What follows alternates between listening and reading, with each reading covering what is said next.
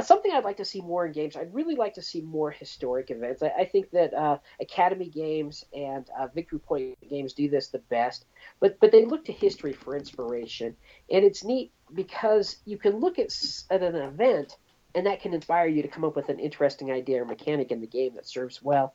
Another thing I'd like to see more of is just more common things. I would like to see a game about sumo wrestlers that really capture some of those details about it that you normally wouldn't see.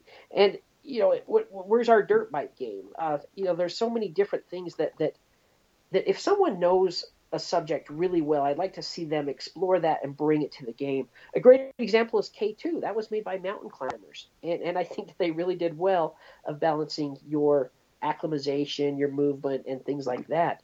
I think that the games that are really going to break off from our the mediocre games are games that are inspired by a unique theme. No, that's a good point. Do you think that some publishers are kind of afraid of unique themes, though? They're kind of because they're not sure because it hasn't been proven?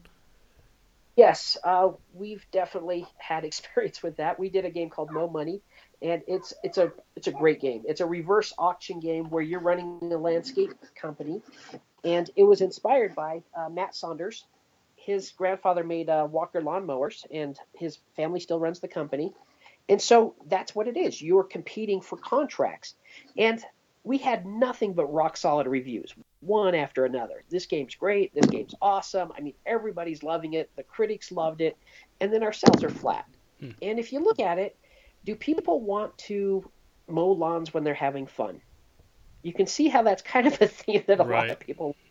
So, yeah, you have to be careful. I mean, Edo comes in just praising the game, a game that I normally wouldn't pick up. But this game's really good as he gushes about the game and how unique and interesting it is. No, that's a good point.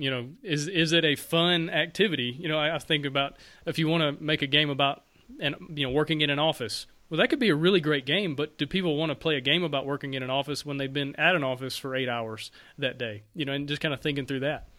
And I think that Mo Money could have definitely been better if we had a different theme. But the gameplay is perfect for the theme because you do have these bid cards. You are bidding on contracts. And just like the real world, the guy with the lowest bid wins. That's why it's a reverse auction game. There's not another one out there that does it.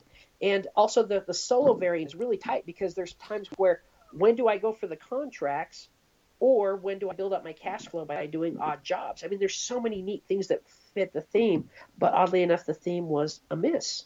Yep, that's a good point. That's something to definitely be aware of as a designer. Any other underutilized or interesting themes you just like to play? Oh, man, I'd like to see. I'm a musician. Before this dream job, I had another one where I played in a rock and roll band and toured throughout the West. Played in the Warped Tour and the South by Southwest Festival. I'd really like to see a game that captures some of that, what it's like to put together a band and to keep in a band and to be on the road and try to make profit at shows. I mean, many people have made stabs with music themes, but nothing's really captured it. It would be interesting to see if that could really be captured in a game.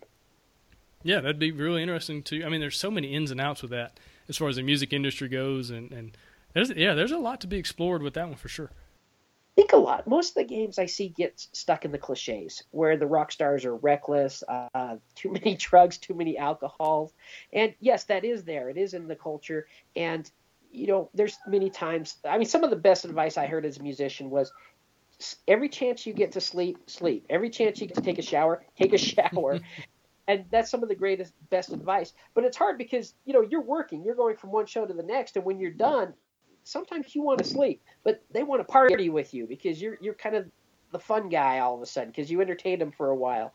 And so it would be interesting to really get some of, that hard grinding effort of the band. Yeah, no, that'd be really cool. Yeah, again, really appreciate your time. Appreciate you coming on the show. There's so much valuable insight and advice you had on the main show. And so, yeah, good luck over at Mayday, and I hope you just continue to find some really cool, interesting, fun games to put out to add to y'all's catalog, and have a great day. Got some great stuff coming up. We've got a game by Richard Lanius coming out, and we've got some games by Ben Pinchback and Matt Riddle coming up, too. I can't reveal very many details, but we definitely have a lot of exciting things in our future. Awesome. I'll be looking forward to seeing those. Excellent. Thank you, Gabe.